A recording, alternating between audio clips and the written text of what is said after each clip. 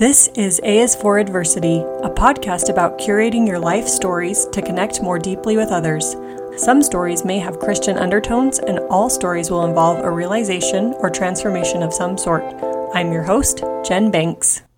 This is episode N, Not So By Myself, with author Peyton Garland. I'm excited to share with you my conversation with Peyton this week. I met Peyton through a website called Podmatch, where you can schedule interviews with guests who have similar podcast goals or similar messages that they're sharing with the world.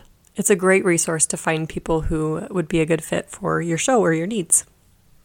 Her story is one of loneliness, which I believe we can all relate to at one period or another of our lives. Hello.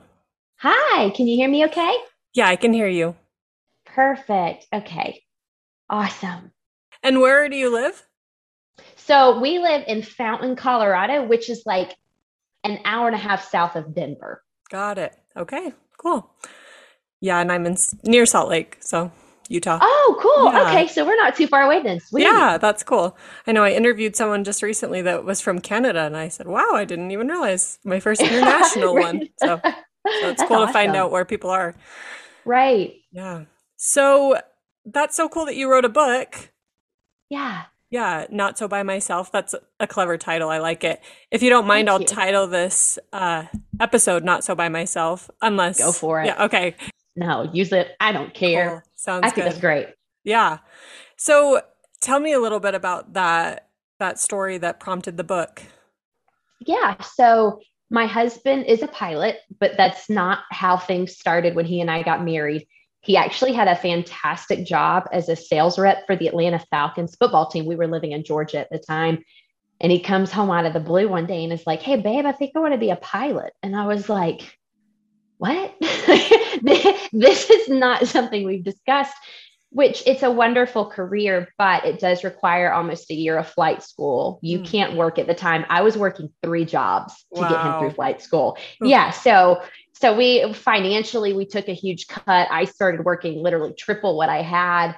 And then when he finished flight school, this was before COVID. So there were still a lot of pilots. They weren't turning around, just scraping for them. So the only airport that had a job available when he finished flight school was in Indiana, and we were in Georgia.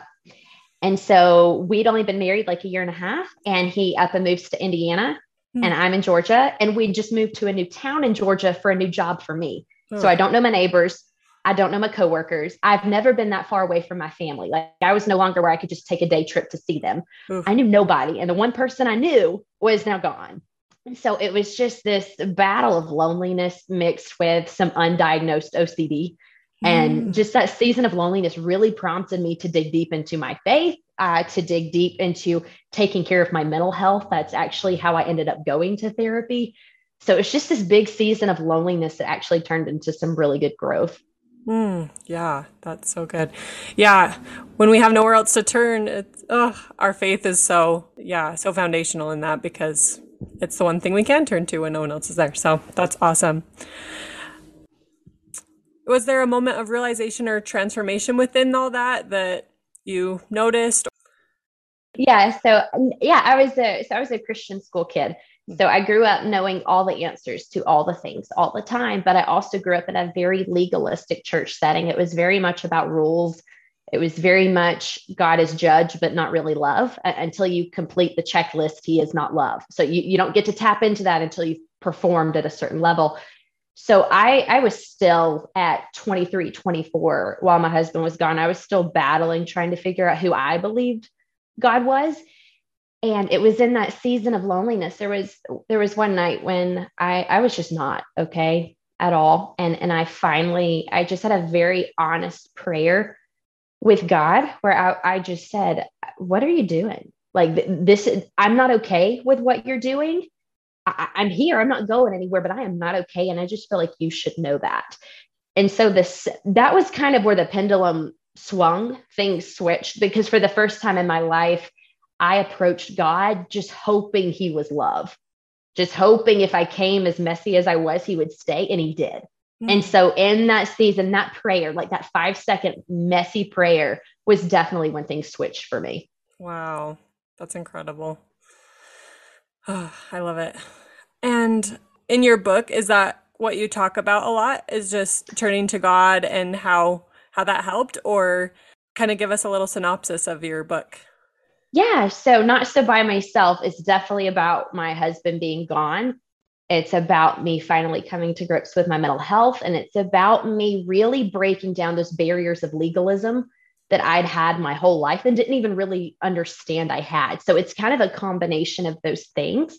But it's also growing up in a legalistic church. I wanted to make sure my story didn't come off too churchy. Mm-hmm. So even if you're a non-believer, if that's not your thing, there's still so much to tap into about mental health, relationships, prioritizing prioritizing self-care, but also making sure that there is some selflessness in there, that there is a beauty to service and selflessness, even when you're going through a hard season. So, I like that balance. Yeah, that's good. With your book, what caused you to want to share all that with others? Was it to help others find light or to just kind of get your story written down? yeah, Josh was gone in Indiana for about 4 months until an airport opened up in the Atlanta, Georgia area. And so when he got home, I started finally getting able to like turn around and look at the journey I'd been on. And I started thinking to myself, someone else might need to know this, hear this. I'm a military brat. I feel like my mom might have been able to tap into some of this, 20 years ago. And it was definitely a Holy Spirit thing. I kept feeling the nudge. And I kept talking about it, but not writing it. And finally, one day, Josh was like, if you don't write this book, go write the book. You've talked about it. You should do it.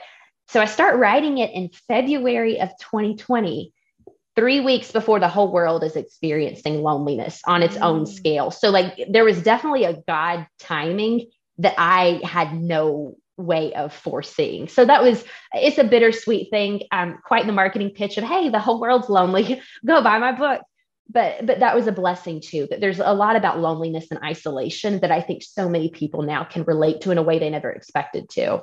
So true. Wow. Yeah, that is perfect timing. Wow. What is one of your favorite inspirational quotes?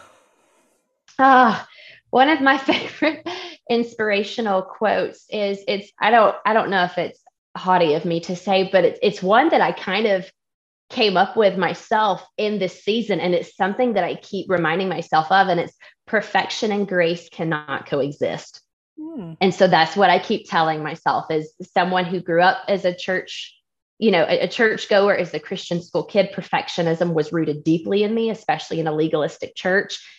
But there's a grace to God that is so beautiful and it frees you from perfection. But I have to remind myself of that constantly, that perfection and grace cannot coexist. So that's a mantra I didn't mean to come up with, but I almost did for my own mental health.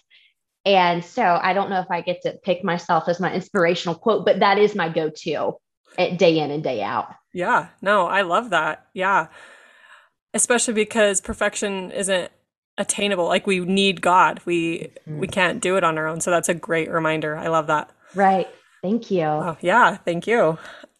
And that's so cool. I feel like I always try to write my own quote, but it's really hard. But maybe in a season of adversity, that's when inspiration comes. Oh, yeah. Yeah. It happens. You're right. Not trying, but you find little mantras to get you through each day. Yes. So true. So with your OCD, was that kind of what it was perfectionism? Or I don't know, that I was just curious. Yeah. So OCD it's very misunderstood and it's very stereotyped. So a lot of people think you have to color coordinate your clothes. Your car is super clean. I'm convinced I have like gnomes living in my car somewhere. My car is disgusting. I do not color coordinate my clothes. It's for me, it's what's called intrusive thought OCD. So it's where you obsess over unhealthy thoughts that your brain has and you can't let them go. And the compulsive part is you have a compulsion. So for me, growing up in such an unhealthy church culture, I have what they call mental thoughts and taboo rituals OCD, which is also called religious OCD. So if I feel like I have a really bad thought, or my credit card came in the mail and it had like the 66 number and I panicked and wanted to like send it back, I didn't want that card. It's when there's really unwanted thoughts around religion for me. And the compulsion is, oh, I got to go pray. I might have messed up and don't even know I messed up. And so it's this compulsion that follows through with an obsession. And that's the disorder, is you almost lose your ability to function healthily because your body follows your brain's thought, and they're always unwanted and they're always not true. But that's kind of the monster of OCD, is it knows what's most important to you.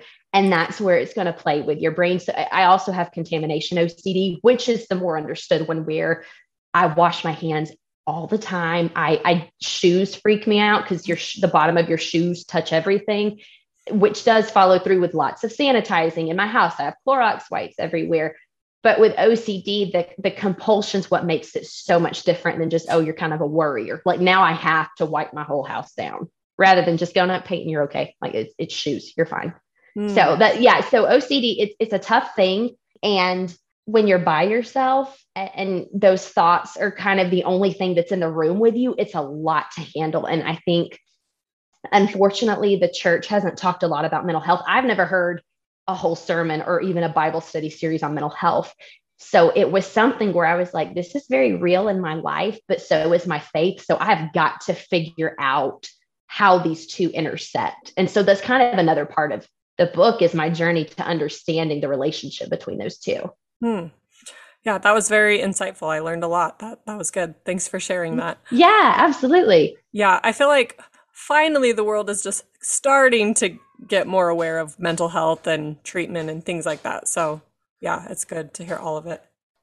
With my podcast, I have different themes for each season. So my first season was thought work and cool. Positive thoughts, so that's cool there too, where I've just started learning that there were thoughts that were untrue, or things, if you were thinking them, you could let go of them if they weren't serving you. And so that ties right into that, where, of course, a diagnosis with that, it's further than just changing your thoughts, but right. But still it connects with that. And then this season is storytelling, and then next season's going to be empowerment. So that's cool. I feel like everything you've talked about goes right along with what I'm trying to share with the world. So no, I love that. I'm actually here, my husband and I have only been in Colorado for like a few months, and they have this thing out here that they don't in Georgia, which is called neurofeedback. And I'm going to go, it's like a doctor's appointment. It's almost an experiment. I'm kind of my own guinea pig. So I'll go in and they'll put all these little sticky probe wire things on my brain, and they're going to run a complete scan of my brain while they're showing me images of like different things.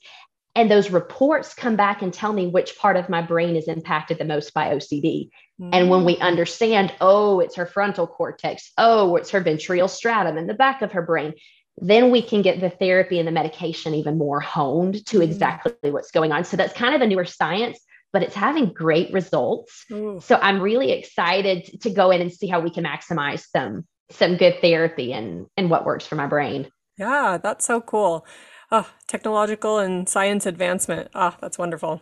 A modern miracle. Yes, so true.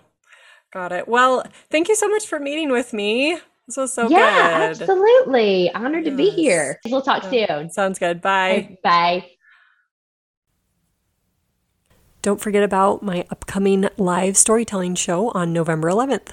If you're anywhere in the area of West Jordan, please come. It'll be from 7 to 8 p.m. There will be 6 fabulous storytellers, prizes, food, giveaways, and so much more. Come for a great night of entertainment. If you'd like to pitch your story for the podcast, or if you want more storytelling strategies, contact me at jenbanks16@gmail.com, or find me on Instagram at jenbankscoaching.